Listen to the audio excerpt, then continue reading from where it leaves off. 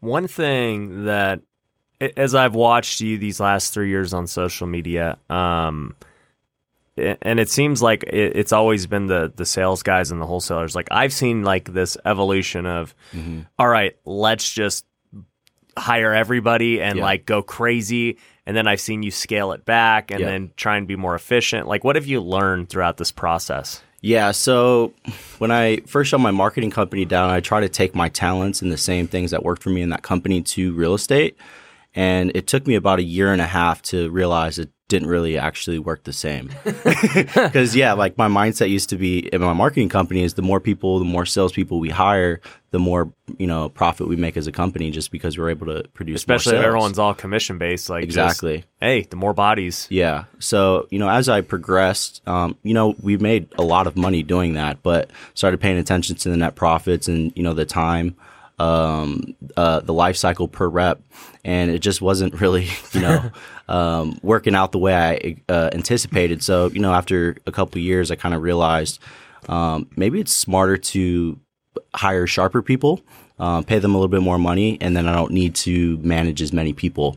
And that's kind of what I've learned over the years is I'd rather just pay more money to sharper people and have a smaller amount of people than deal with a lot more people and then they make less. Yeah. So that's kind of what I found that works for me personally. On top of that, the retention's like zero now because it's not all commission anymore. We pay salaries and pretty hefty commissions too. So we're able to retain those sharp people. Yeah. The one thing I'll say is I had a similar experience as we were growing our company in our sales and marketing department. I hired just anybody and everybody and let them be in the office. And, you realize that, man, these like the majority of them just aren't cut out to do this. Yep. And, you get a few that rise to the top and you're like, all right, these guys are good. Mm-hmm. And the other guys just are not worth the headache, even if they do make you money, because you could easily justify it. Like, well, he got a deal. He got this. But you realize how many deals did this guy lose me? Yeah. He was talking to this lead too. And,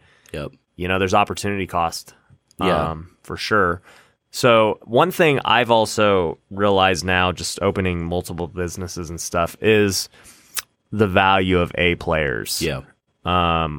We were talking to, Ryan Harper over here, who's, mixing this podcast for us right now, and your co-host at the event. Yep. And he does a great job. But he and I were just talking about this before the show that, he's like, man, I would love to scale this, but I can't find the right A players and stuff. And I've heard that sentiment on multiple occasions, like almost every event I go to, or students, other things. Mm-hmm. And, I read a book recently called No Rules Rules. Mm-hmm. It's by Reed Hastings, the CEO of Netflix.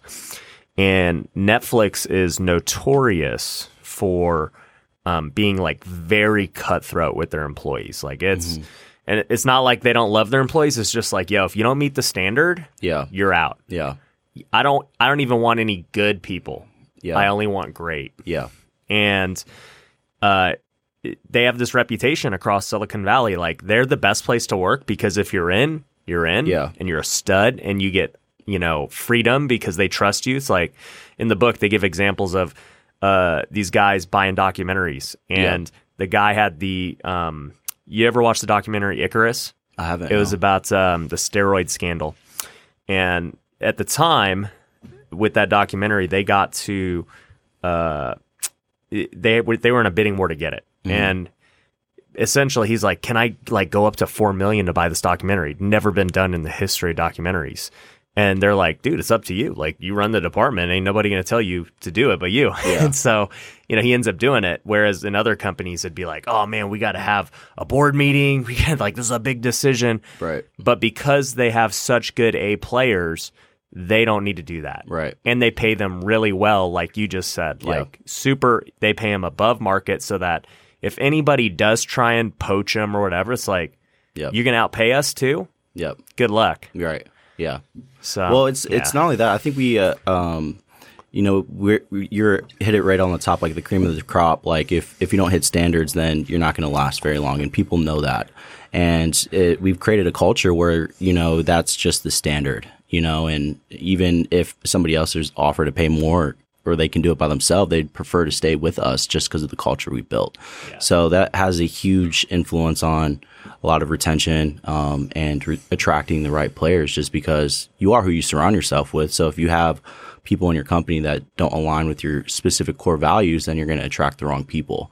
So we've been really good at really being strict with our core values. It attracts the right people, without a doubt, and the culture is amazing. Yeah, no, 100% agree. We've experienced the same thing. I mean, you know, the people that work at our companies, they're all very like-minded. We have the same goals, the core values, and you guys all have good hair.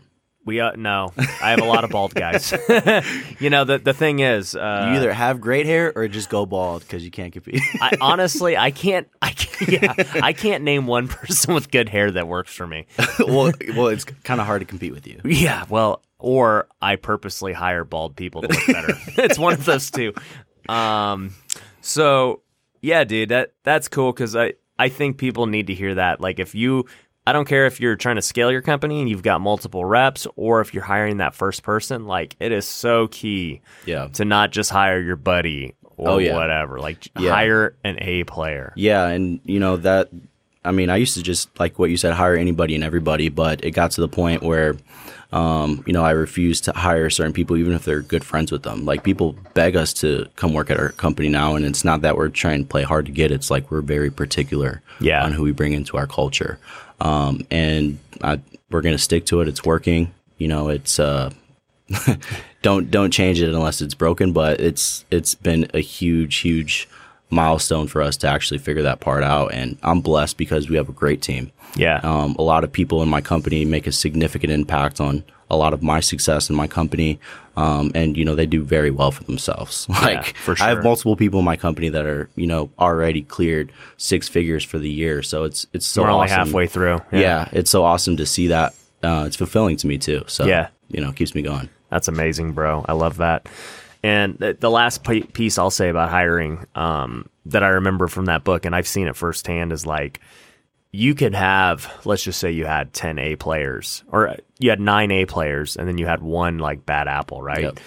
Yep. They've done so many studies that have showed that the bad apple brings down the A players like significantly. Mm-hmm. And if you think about it, you know, it's like, man, all right, if we're all hanging out and you got that one Debbie Downer who's just negative, you're like, dude, this is like killing it for everybody. It's the energy, man. Yeah. It's all about the energy.